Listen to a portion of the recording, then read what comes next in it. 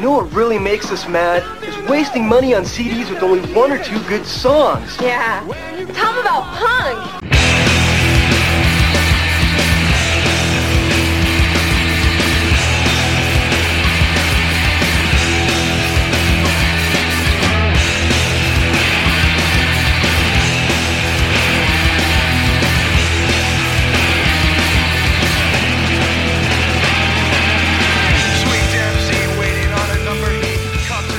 What's up, posers? Welcome to Punk Lotto Pod. I'm your co-host, Justin Hensley. I'm your other co-host, Dylan Hensley. And this is the show where we assign our guests of the year, and they choose one punk, hardcore, emo, or punk-adjacent album from that year for us to talk about. It took me too many tries to start this intro. And you did all of that, and we're not even doing that this week. What are we doing this week? Yes. We are not doing standard episode. We are doing a patron-sponsored episode. So it's not too far off. He sounded like, what's his name? Lyle Stanley, the monorail salesman. Yes. My good man. We're doing a patron-sponsored episode. So this episode is being brought to us by Dave Brown of One Band Five Songs and Oklahoma Lefty. He sponsored this episode using the $10 range, where if you give us $10, you can pick the album for us to talk about. It's a deal. It is a deal. Maybe. Depends on if you think paying us to talk about a record is worth money. Yeah. As far as patron-sponsored content goes, that's a pretty good deal.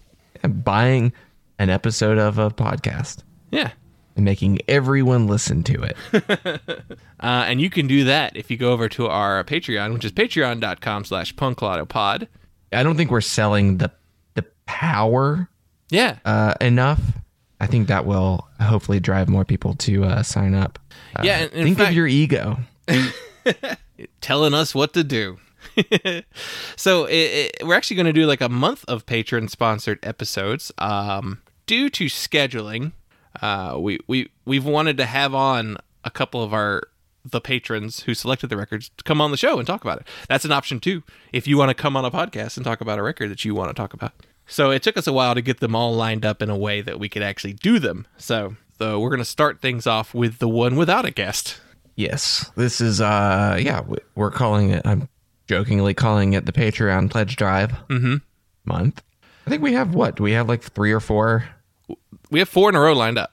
So counting today's episode, there's 4 in a row. The next 3 will all have them on the show, though. So we got some fun records to talk about coming up, too.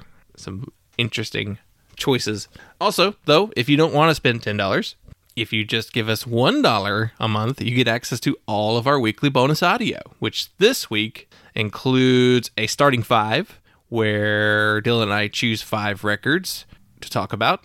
And instead of a year, we're spelling out the word Jello. So we're playing horse. We're using the first letter of an album's title to correspond with a letter in Jello. You can head over to the Patreon to get that. Also, my weekly new release Fridays, where I do a 5 to 10 minute audio recording of me talking about the new stuff that came out that week. We have voicemails, 202-688-PUNK. No voicemails this week, but you could send us one and we'll play it on the show if you'd like. And then we have all the social medias at punklautopod, Instagram, Twitter, Facebook, punklautopod.substack.com. And and punklautopod@gmail.com. Those are all the ways to follow us and get in touch with us. So, normally how we do these is I just have you tell us what we're talking about today. So, what are we talking about today? We are talking about Prairie Home Invasion, the Jello Biafra and Mojo Nixon collab from 94. Yeah, if you're paying attention, we're doing back-to-back Jello Biafra. Last week we talked about Bedtime for Democracy, the Dead Kennedys record. And it'll be interesting to kind of compare and contrast the Jellos. Before we get into the actual record, though, we like to take a little dive on the charts to see what else came out the same year as our record we're talking about.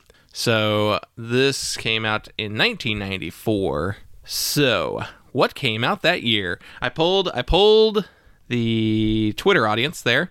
I like doing this every week, and we're getting like a lot of people's like favorite picks from the year.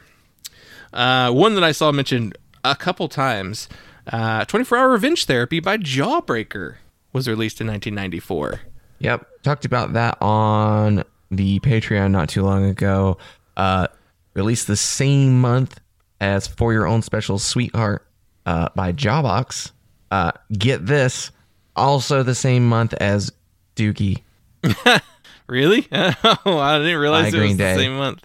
Just 3 big old punk records, which this is pre major label for Jawbreaker, but they would soon be on a major label. So Diary by Sunny Day Real Estate came out not long after, in May. So that's the first Sunny Day record, a Sub Pop record.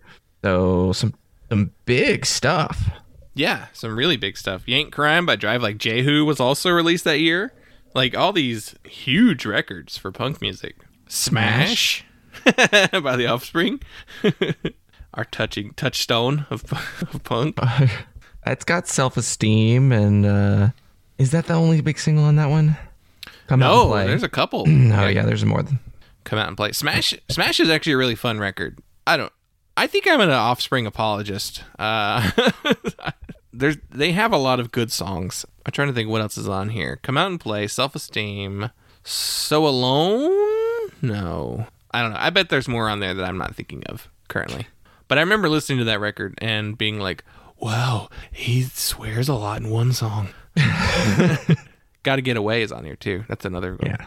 Bad Religion released Stranger Than Fiction. A couple other records that people brought up on Twitter. Super Unknown by Soundgarden was brought up a couple times. I just listened to that not too long ago and talked about that record on the Patreon as well.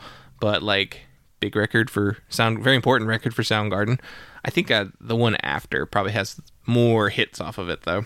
Naturally, Weezer's Blue album came out that year. Dylan, you're a known Weezer hater. What's on Blue? Blue's the first one, right? Blue's the best one. Blue's the half good one. Yeah. Blue's an all good one. I don't know that I could say that. I will take My Name Is Jonas, Buddy Holly, Surf Wax America. I guess I'll take Say It Ain't So. You don't like Undone, the Sweater Song? Not really.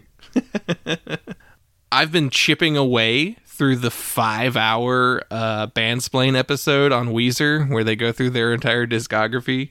I still have an hour left, and part of me was like, there's something about Weezer that's always fascinated me to the point where I want to do a deep dive on the discography, but every time I've listened to a record, like a later record especially, I've been like, God, it's just not good. It's bad. So bad.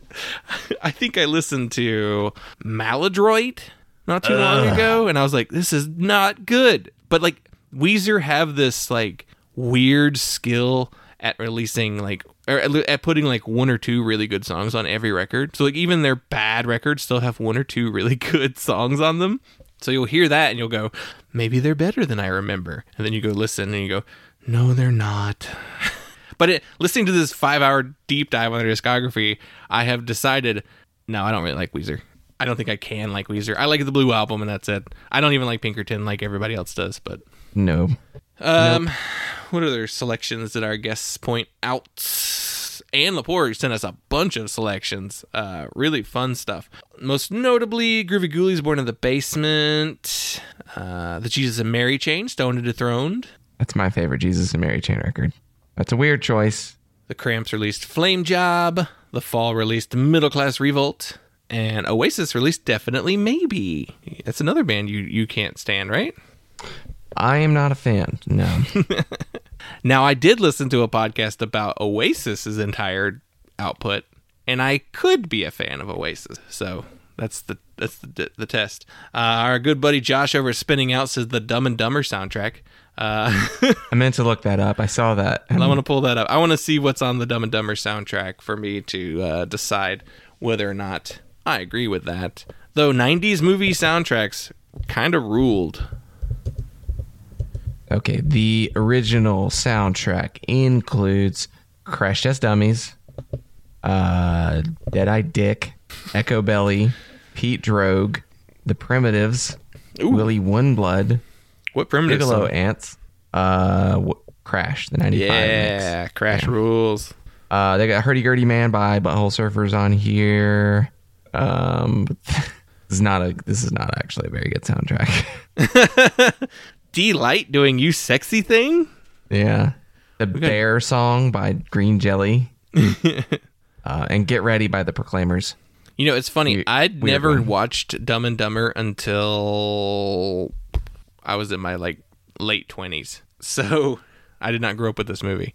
And the one takeaway from that movie was, okay, yeah, I get it. I get why people liked this as much as they did in the 90s. And it became kind of this thing that they stuck with them their whole lives. Seeing it as an adult for the first time, it doesn't really resonate the same way.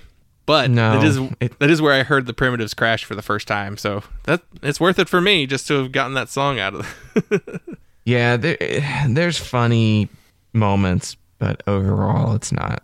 You didn't watch it at the right age. It's never going to do anything for you. I remember watching like the first third of the movie at our friend's house one time, and then like I had to leave. I didn't get to watch the rest of it. Also, a couple other 94 records. Sam I Am's Clumsy came out that year. Love Clumsy. Clumsy's so good. Our friend who has been calling us recently is calling specifically because we talked trash about the 1994 Madball record, Set It Off. Yeah. That's funny. Nobody in our 94 lists, like in our Twitter, have mentioned that record though. It's very funny. That makes sense. Yeah, for our followers. Avail released Dixie. That's a fun record, though probably wouldn't call a record Dixie now. But and Leatherface released The Last, which I think just became available on Spotify. Yeah, I think those are all some pretty big, important records worth talking about there.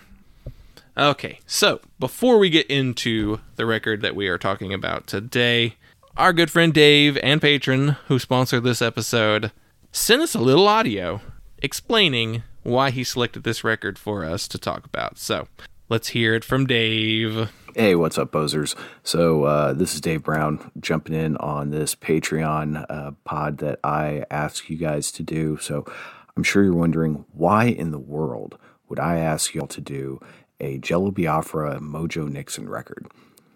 Well, a couple reasons.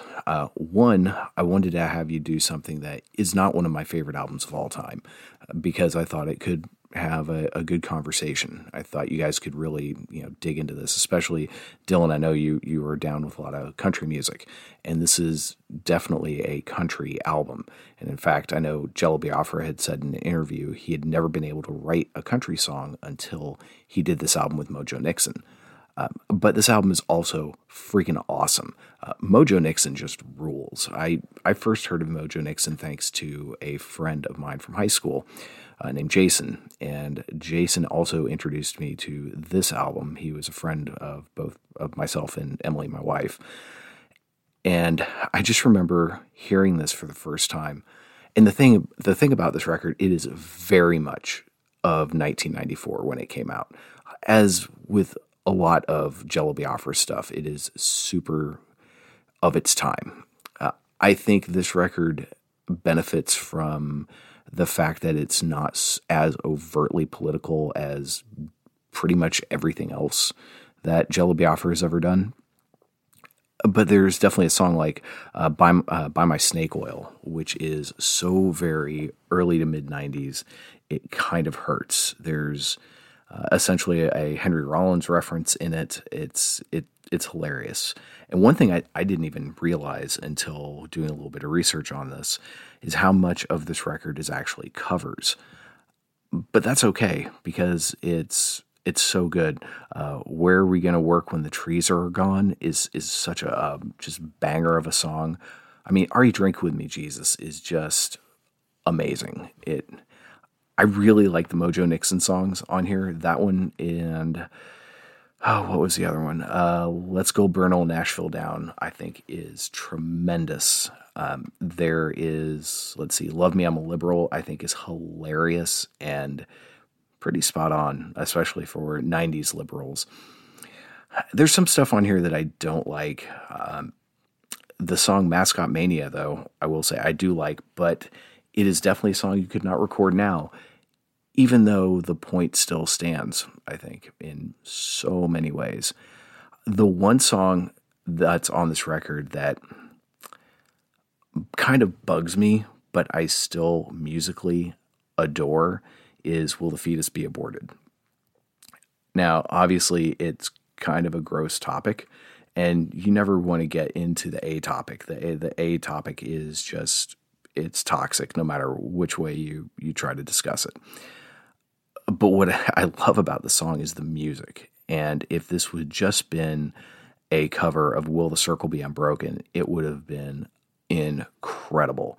The way the piano hits, it's just, this thing slaps, and they play it so hard.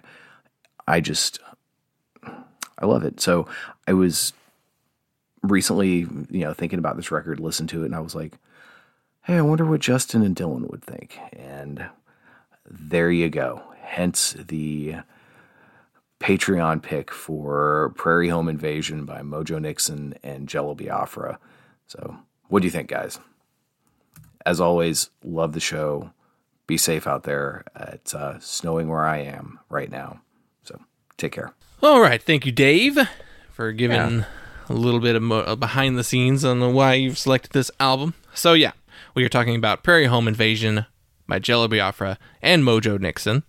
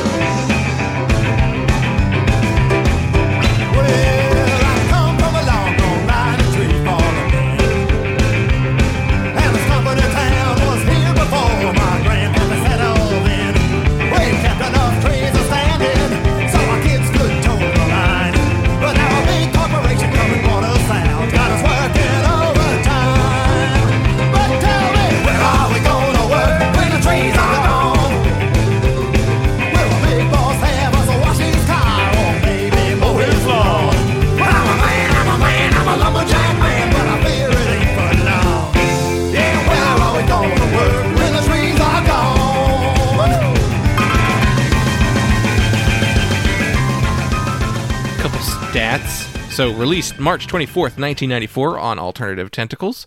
Was this one of your records, Dylan? Weirdly, I don't think this one showed up. I don't think I put it on my list. I don't know how I missed it. Well, we are coming really up... funny that I'm doing it in the proper month. Yeah, it is. We're coming up on the 28th anniversary of this album this month, so very funny timing on this one. And the person on this record is Jello Biafra on vocals. Did we ever figure out if is it Biafra or Biafra? Because I've heard both. It's Biafra. Yeah. Biafra is the British way of saying it. Oh yeah. I think. Makes sense. Mojo Nixon on banjo, harmonica, tambourine, vocals, and guitar. And the record also features a billion collaborators. So Mojo Nixon had his band, which is Mojo Nixon and the Toad Lickers. I believe this record features a majority of that band, the Toad Lickers, on there. There are a lot of people on here, like playing every instrument you could in country music. So I did pick out a couple of the notable names, though. Notable because of who they worked with. So I'll go through those people. Danny Barnes plays dobro and guitar on this record, and he has appeared on albums by Robert Earl Keen, Dave Matthews Band, Bill Frisell, and Herbie Hancock. Ted Roddy plays harmonica on this record, who has played on Dave Alvin of the Flesh Eaters and the Blasters solo records. Champ Hood played fiddle on here, and he has played with Lyle Lovett. Marty Muse plays pedal steel guitar, and he has played with Dwight Yoakam, Robert Earl Keen, and Reckless Kelly. Evan Johns plays guitar on here, who has also played with Nico Case.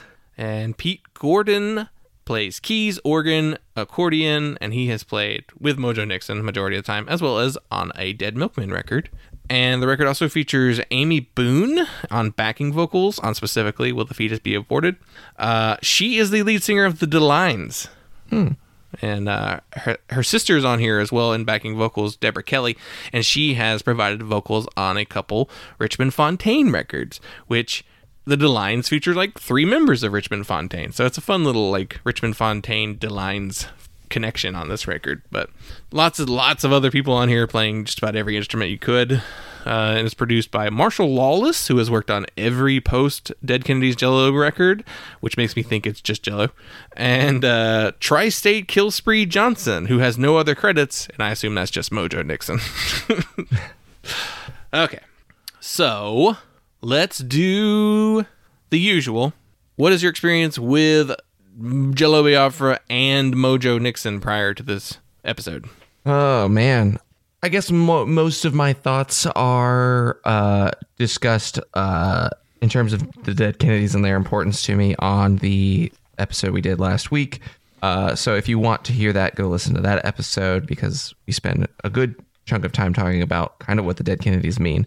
So I'll say more about my impression of Jello Biafra's post Dead Kennedys career. I think that a lot of his records, the collaborations that he's done with assorted bands, and what I've heard of them have a lot to do with why I have lost some interest in the Dead Kennedys. And I mean, there's like only so many Dead Kennedys records, and just overplay is bound to happen. But I've heard different things from different periods of his career over the last 30 plus years of collaborations as a solo artist that have not really compelled me to really spend much time with his solo records.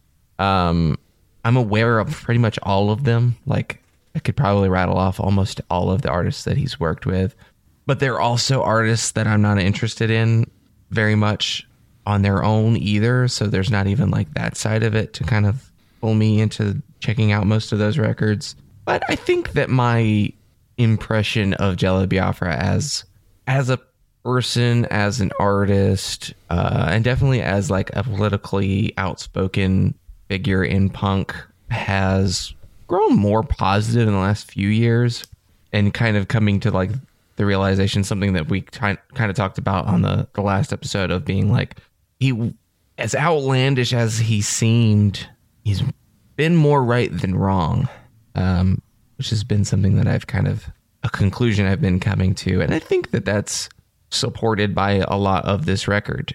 Mojo Nixon, I really don't know much about, which he's a North Carolina psychobilly country artist. He has a radio show on Willie Nelson's Sirius radio station, I think. But other than that, I have never listened to a Mojo Nixon record. I really have no strong opinions on him. Yeah, I'll start with Mojo Nixon. Yeah, same. I don't really have any like experience with any of his other records. Like, I've never really listened to anything else he's ever done. I'd be curious to check out some of that stuff, but I also think a lot of it was released on the Enigma Records catalog, and that catalog is one of those lost catalogs. Like, a lot of bands, their stuff's just not available for people to get a hold of anymore. So I don't really know where to go with his stuff. He did a lot of records with someone called Skid Roper, and I think he had like he was on MTV a bunch in the 80s, but also got in trouble for some of the stuff he did. He did a lot of parodies or like songs about pop stars, and then they wouldn't like play some of his songs because like, no, we can't make fun of that artist. And so he got mad and quit working with MTV a lot, which is just funny because if what I can tell from his personality is, why was he on MTV in the first place? It was, yeah, it's MTV. It was MTV being like, let's get these weirdos, and then being mad that they're weird. Yeah, I think that's what it was. So I was thinking back on like my first experience with this record in particular, and I remember listening to this album in college, and I remember being very entertained by the idea of Jello Biafra is doing country music, and then like couldn't really get past the idea of it being a novelty, so like it never entered a regular rotation. It'd be one of those things where I was just like, hey, have you heard this? To like other people who are familiar with the Dead Kennedys. It just became like a, look at this, sideshow almost for me. I was like, yep, they're doing Dead Kennedys basically with country music. And so like, yeah. And plus I also was in a Christian college, where songs like "Will the Fetus Be Aborted" be kind of a touchy subject. Raise some eyebrows. I do remember being being one of like the few pro-abortion students on campus and getting into some. I don't think I got into too many heated arguments with anybody, but like there being arguments about it around, and I just you just didn't really bring it up that much. I know I'm not going to change your mind, and I know you're not going to change my mind. Yeah.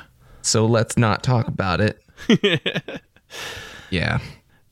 I do remember I took a class though where like it was just a New Testament class, but for some reason the teacher also was like, and the second half of all of our classes are on these hot button issues.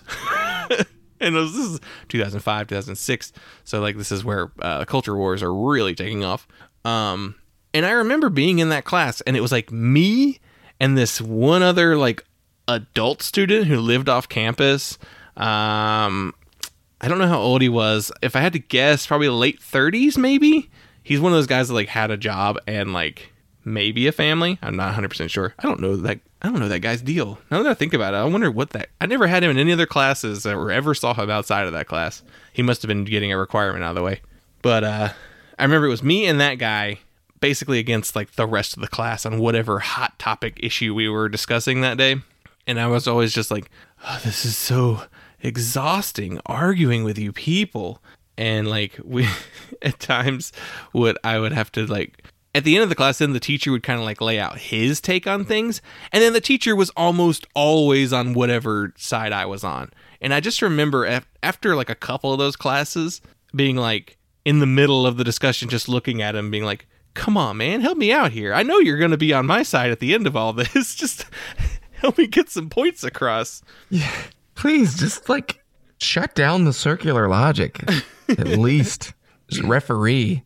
I do remember the person that I really argued a lot with in that class wound up being like an atheist, like super liberal later. So college does things to people.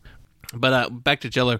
Yeah. This is one of his like mini collaborative albums that he's done. He did records with the Melvins and No Means No and DOA, and he's got the Lard with Al Jorgensen Ministry, and plus his stuff, the Guantanamo School of Medicine is like the current project that he's working on, which they've released like 4 things, so I didn't realize they'd been as active as they were.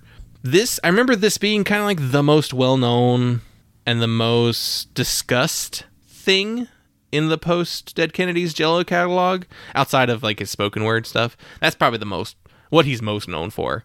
I don't know, did I ever listen to any? I may have tried to listen to one, but it was like I didn't know what anything he was talking about. Maybe I was expecting more of a Henry Rollins like funny stories type thing, and instead it's just him arguing the points of like Green Party stances against like small representatives from like states and like people I've never heard of. Like it's very he would have had a great podcast if that was a thing back then. It's weird that he doesn't have a podcast now, actually. Yeah, it is surprising. He's also a little bit older now, so he's probably just like, because I don't know, does he still do like the spoken thing? When was the last spoken word record? There's 2006. The Alternative Tentacles Batcast. Is he on it? I'm not sure. Yeah, I don't know. I could see him also have like worn that part of himself out because he's been that guy since the 80s. No, it's just, that podcast is just people playing stuff from their discography. Yeah, so Jello actually Jello shows up. Latest episode, what would Jello do? Jello looks at the recent trucker protests. Oh, so he is still doing it. Maybe he's only recently started doing, I don't know. I'd be curious to hear what he has to say about more modern subjects, because really my frame of reference for Jello Biafra is like Reagan era politics, 90s like PMRC, like all that kind of stuff, censorship arguments, and then like post 9/11 politics. Like I'm really not even familiar with what he's talked about since then.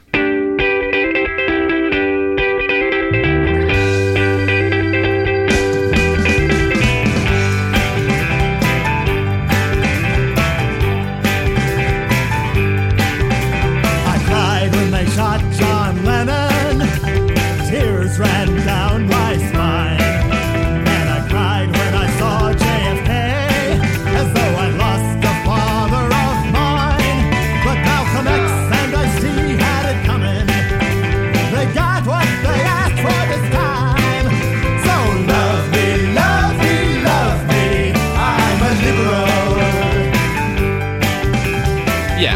this wasn't in regular rotation. So, revisiting this record, how did it hold up for you? I don't know that I've ever listened to this one. Oh. I've probably heard songs from it, but I don't think I've ever really listened to this one overall. It's too long. That's the first big thing I'll say. It's interesting. I don't know that it, ultimately for me, I don't know that it ever gets past kind of what you described as the sideshow element of it. Maybe it's just because there's too many covers and then too many send-ups. It really lacks on original material. And then what original material is there is like Buy My Snake Oil, which is, I think, a song that could have been better if it weren't 9 minutes long. It's just so long for it to be the same thing for the entire thing. It was really hard for me to ever latch onto what he was saying in any of the verses. There were funny lines that would pop through, but I don't know that I ever really fully gleaned what it was actually about. Probably actually sit and look at the lyrics. And then there's Burgers of Wrath, which I don't know that song even, I don't even know what song that is. Just looking at the track listing. Nostalgia for an Age That Never Existed. That one, that's a standout for the original tracks. And Mascot Mania, I liked the tune, but I don't know. It was talking about sports teams. I don't know. I mean, oddly relevant now, though. I mean, I guess you could very easily update that song and talk about racist mascots. There is a line about some racist mascots in there, but it's also more in a. This is a record you probably should have read the lyrics on. Well, a lot of the lyrics really did. I did catch, like what he was saying. Snake Oil being like the only one where I'm like, what was that actually about? That one's about a lot of stuff. Let's start with Mascot Mania, though. It's funny, we're doing this before we even get to my take on it, but while we're on the subject. So that one, it's just talking about, like, fans from out of town. You could tell fans from that were out of town because of the clown suits they had on, 20,000 red cowboy hats means Cornhuskers. Mickey Mouse beans with tiger ears shows you cheer old Missoula. Like, it's a lot of just, like, talking about the mascots and the logos. And I think he's just, like... Jello strikes me as someone who doesn't like sports, is the main thing. But yeah, it's more about sports culture. Yeah, but it goes down, and then at one point in the song, he takes a Tipper Gore stab. Blue Streak, Horned Frogs, Longhorns, Trojans. Someone better tell Tipper Gore about the names of these here teams. Tar Heels, Gamecocks, Blue Devils, Crimson Tide. Real Indians, sick of Redskins, and a tomahawk chops. It seems to me that to stay mean, these names should change with time. So that's the kind of like him referring to, to stay mean, Yeah. Those were meant to be... I wonder if that line specifically, Real Indians, sick of Redskins and tomahawk chops, I wonder if he's referring to Native people being sick of that name and the tomahawk chops. That's probably what, it's just such a short little thing that it's probably specifically what he's referencing. But like in '94, it's kind of interesting that he was tapped into that discourse. I mean, that makes sense. 90s liberal politics were heavy on political correctness. So yeah, but then like the song goes on to say things like these names should change with time. So it should be the New York Muggers, Detroit Murders, Chicago Mob, like basically like that kind of.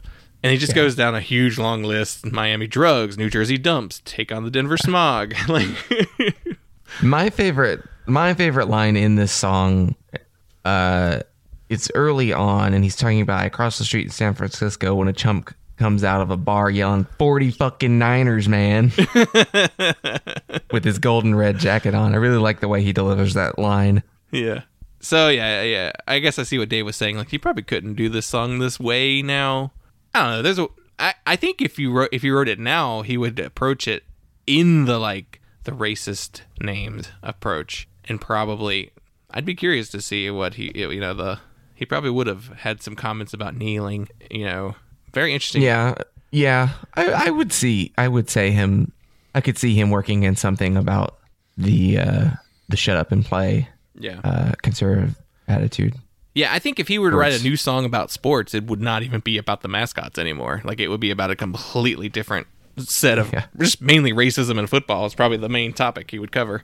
It's funny. Now it's kind of like, well, Jello could revisit topics now and have like completely different takes on them, which is funny. Not even like so different too that it's like a different thing entirely, but yeah, not like he would even be reversing his political views. Yeah, he would just be referring to whatever is being modifying them. The topic is currently. Before we get too far away, my guess is I think I enjoyed this more than you revisiting it. Yeah, I don't know that it ever really like kicks out of that novelty lane. I think the covers may be the thing. There's 4 original tracks on the record and a lot of covers and then 2 like reworked songs. The covers though make sense for the type of covers. Like some of them are the novelty country songs like Atomic Power and what's the other one? Atomic Power is a great song and they do a good version of it. It's definitely one of the standouts on this record.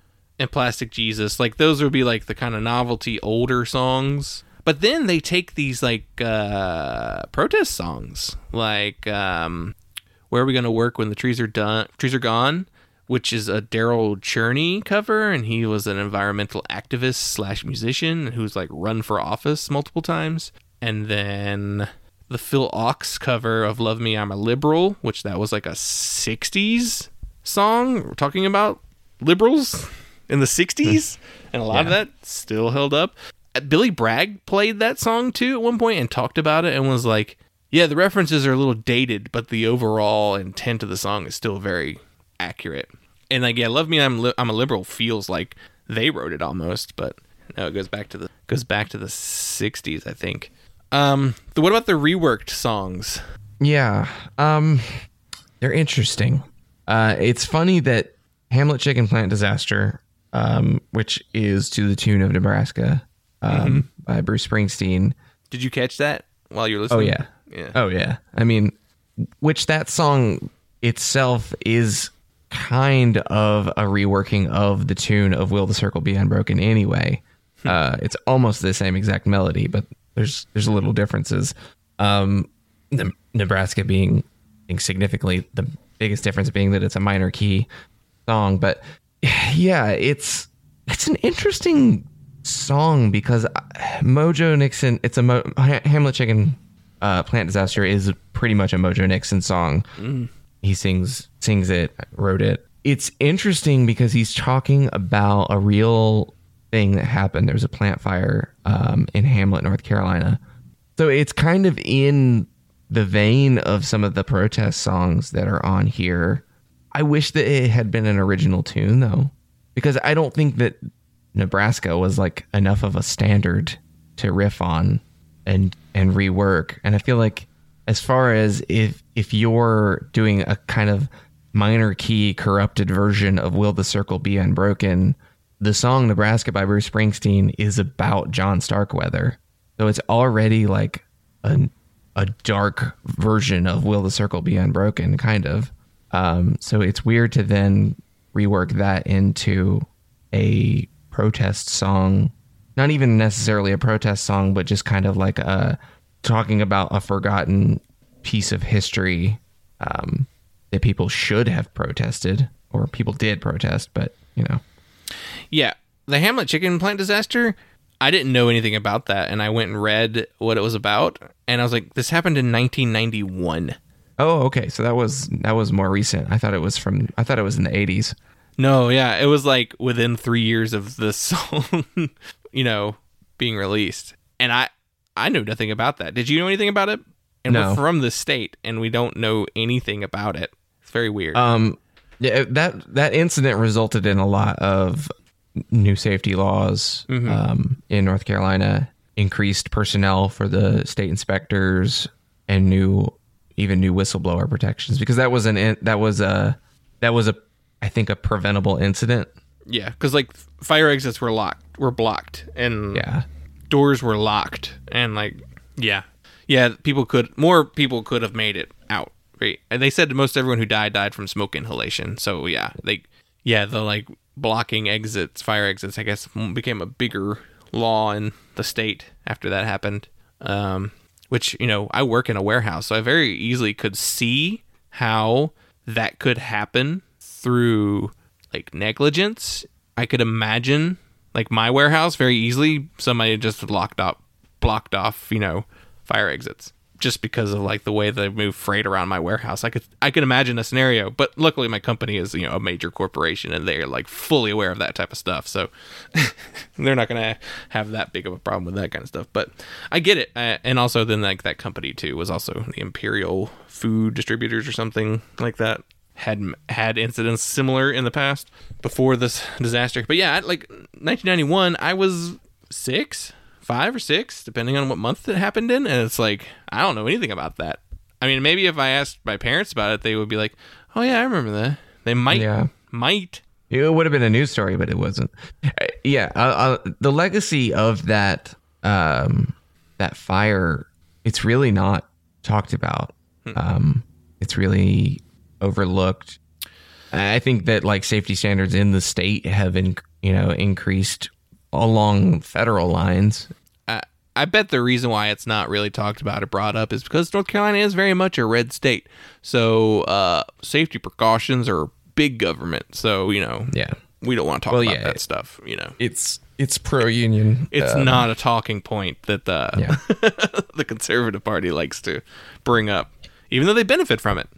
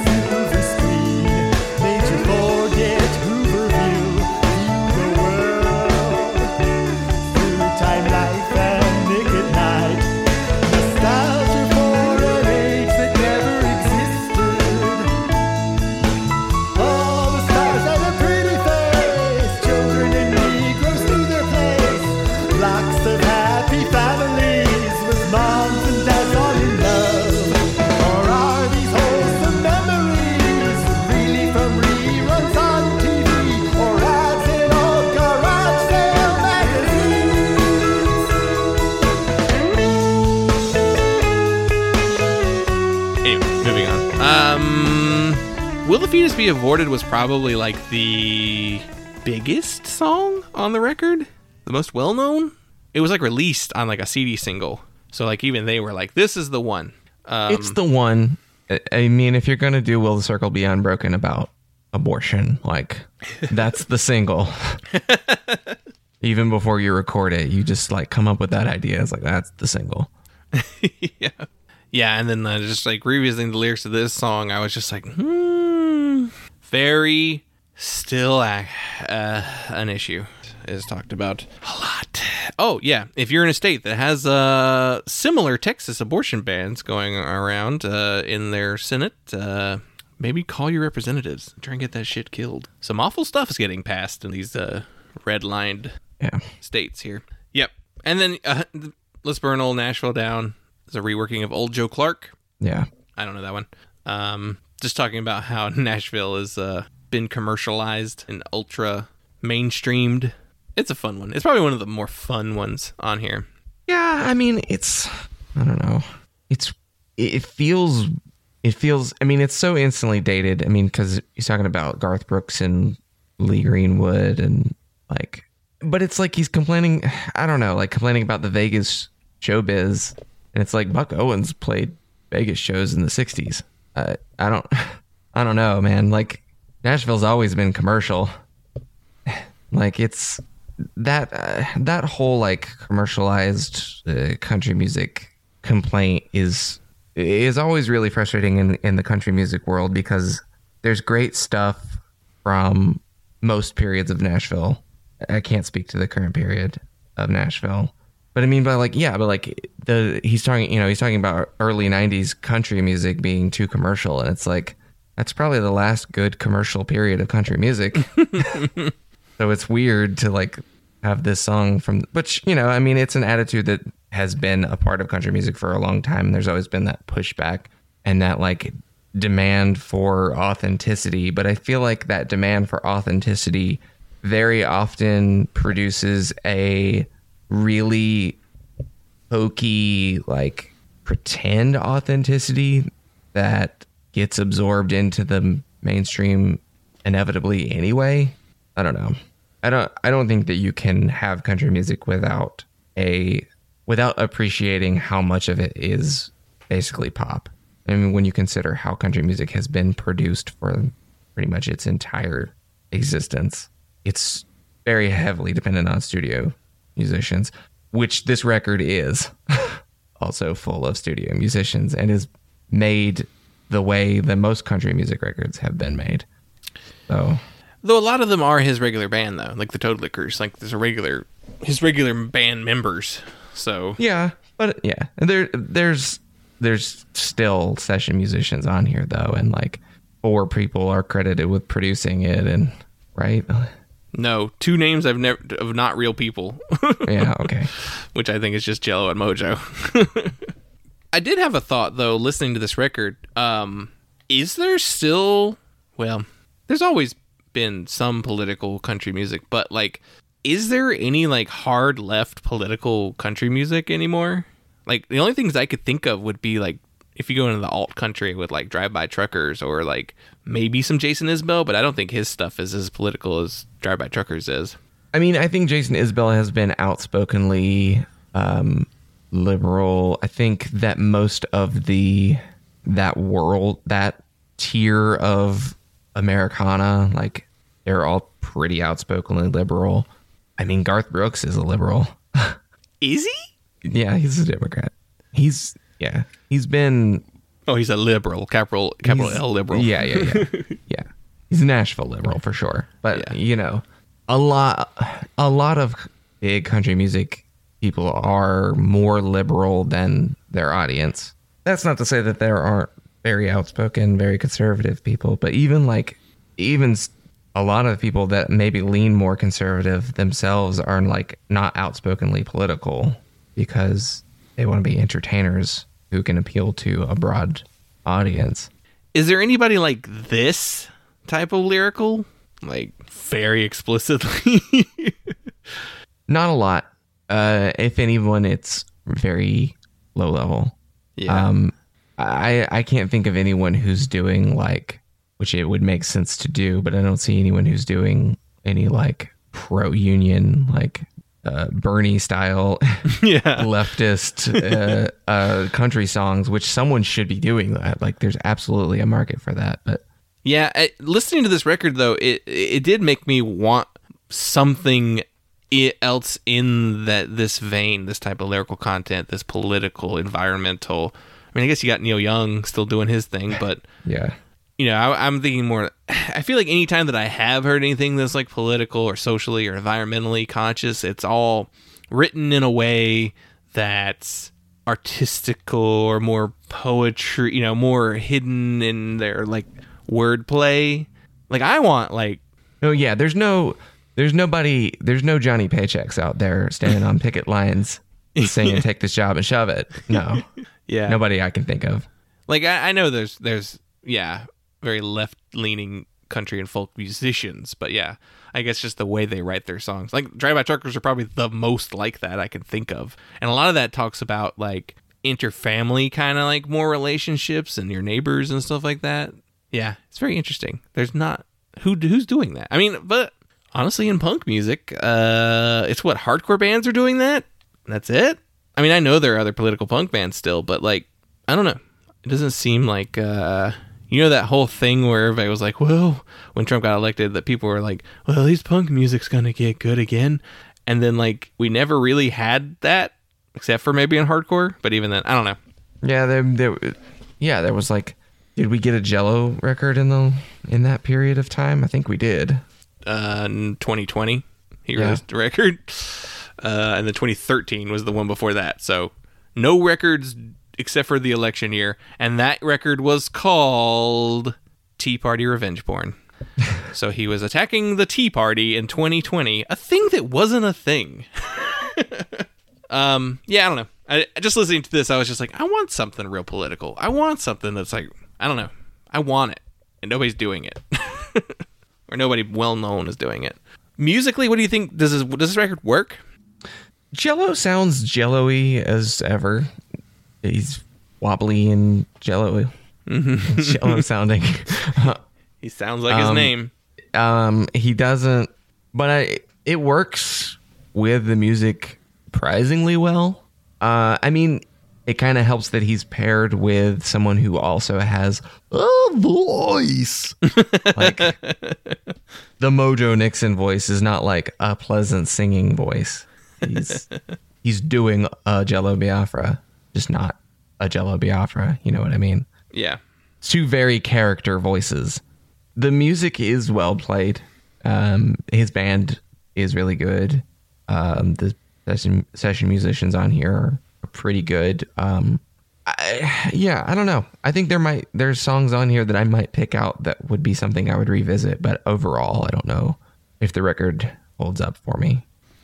Yeah, I think it works. I think, the combination of Mojo Nixon's voice with Jello's voice makes it. Mojo has a little bit of that novelty feel in his own right, but also like the type of music he played, like there's a lot of musicians like that, like your Unknown Hensons and your like Southern Culture on the Skids, and I'm naming all North Carolina musicians apparently. Why do we have so many of those jokey rockabilly country artists? Because they were doing a thing. Yeah, but why North Carolina have so many of them? Because it's Chapel Hill, Durham. I don't know where Henson comes from, but smart. Who cares about him? Well, yeah. He had revealed his racism, so. And like even Reverend Horton Heat's not like jokey voice guy. You know, his stands on its own a little better. Yeah, I don't know. But I was gonna say though, if listening to this, I was like, why didn't Jello do more of this? Like, I feel like he could have done another record in this style. Maybe not with Mojo, but with like somebody else, and it could have worked too. I don't know. I like him in this lane. I don't care about his Melvins or DOA record, you know? I don't really care about Lard, because I just don't really care about Industrial. And Bedtime, or the Guantanamo School of Medicine, a little bit I heard about from them, I didn't really enjoy either. I don't know. I feel like he could do something else like this, and it would work really well. But I don't know. I don't know who he would do it with now, though. I guess that's the problem. Because Mojo retired from music. He just does the radio stuff now. Yeah. Yeah. Ultimately, the record's probably too long and features too many covers, and that probably hinders it a little bit. But I enjoyed listening to it, which I don't necessarily think you did. Will, any final thoughts on this album? Any reference? No. The Prairie Home Companion reference in the title there? Yeah. Unfortunate. Yeah. Yeah. The Wikipedia says it's a play on Prairie Home Companion and Ice-T's album Home Invasion. Yeah. And it also says citation needed. So well, I could see the first part. Not, I mean, maybe Home Invasion was on their mind, but that's an idea. Ice-T and Jello Biafra Body Count collaboration. Too bad Body Count's released albums recently, and they're not good. No. I don't know if there might be like a sample of an Ice-T song on something. I mean, they both had the Tipper Gore run-ins. Yeah. But Jello has talked about Ice-T, referenced him multiple times, so it might have been an actual reference to. Yeah, I mean, if they've had the Tipper Gore run-in, then maybe it is a specific reference to that. Oh, Ice-T sampled Jello Biafra.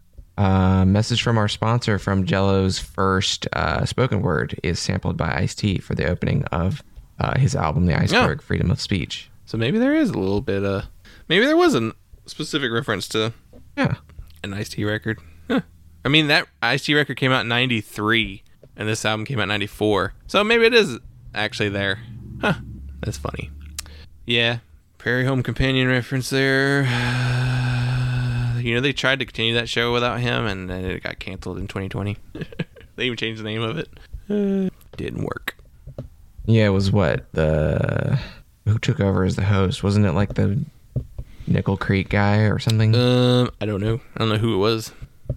I think it became Sue Scott, much more focused on the music. Tim Russell, Fred Newman. Maybe not. Yeah, don't know. It's okay. It wasn't a good show to begin with. Really, right. it didn't need to be on the radio for 40 years. Riders in the Sky was better. Yeah. All right. Well, thank you, Dave, so much for picking this record for us to talk about. Interesting. Yeah, I mean, I had fun thinking about it, and there's moments that I enjoy. I don't think it was like, oh, I hated it. I do feel that my gamble of splitting it across 2 days was a mistake. Because I was like I didn't finish it on my way to work, and then I was leaving work, and I'm like, I don't want to listen to this at 11 o'clock at night. I'll finish it tomorrow morning. And I should have just finished it. Well, I think splitting it in general wasn't a great idea. I listened to it in one sitting, and that's why your results may vary depending on how you take it. It's just long. It's funny because the Wikipedia says it's 62 minutes long, but the Spotify says it's 54 minutes long, and it's not missing anything. All of the tracks are there, so I don't know why somebody just added up their numbers wrong or something. I wonder if there was maybe there's a hidden track originally. Yeah, that isn't on that Spotify. Would make sense. But I think that'll do it. Dave did ask me which version of Jello we liked better. Which version of Dead Kennedy's Jello? I guess maybe just even between the two records. Jello. Yeah, Dead Kennedy's I think so. Jello.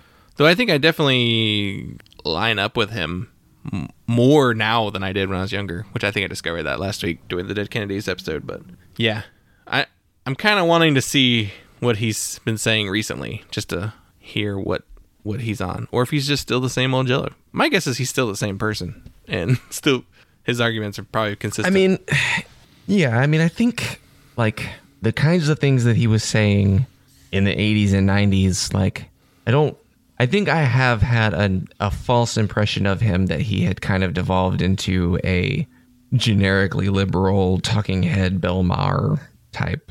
Wow, I don't know where you would have got that, because I don't think that at all. I don't know.